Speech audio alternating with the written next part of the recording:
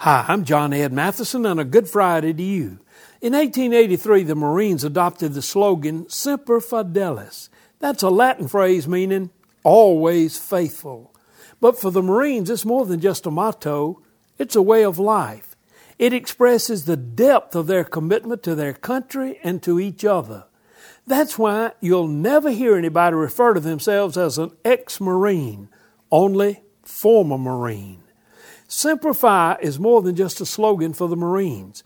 It's a slogan for every business that's successful, every team that's victorious, for every marriage that's strong and solid.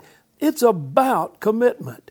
Commitment is the glue that holds together military units, teams, churches, businesses, and family. A group of people who are always faithful can accomplish unbelievable tasks. Semper Fi.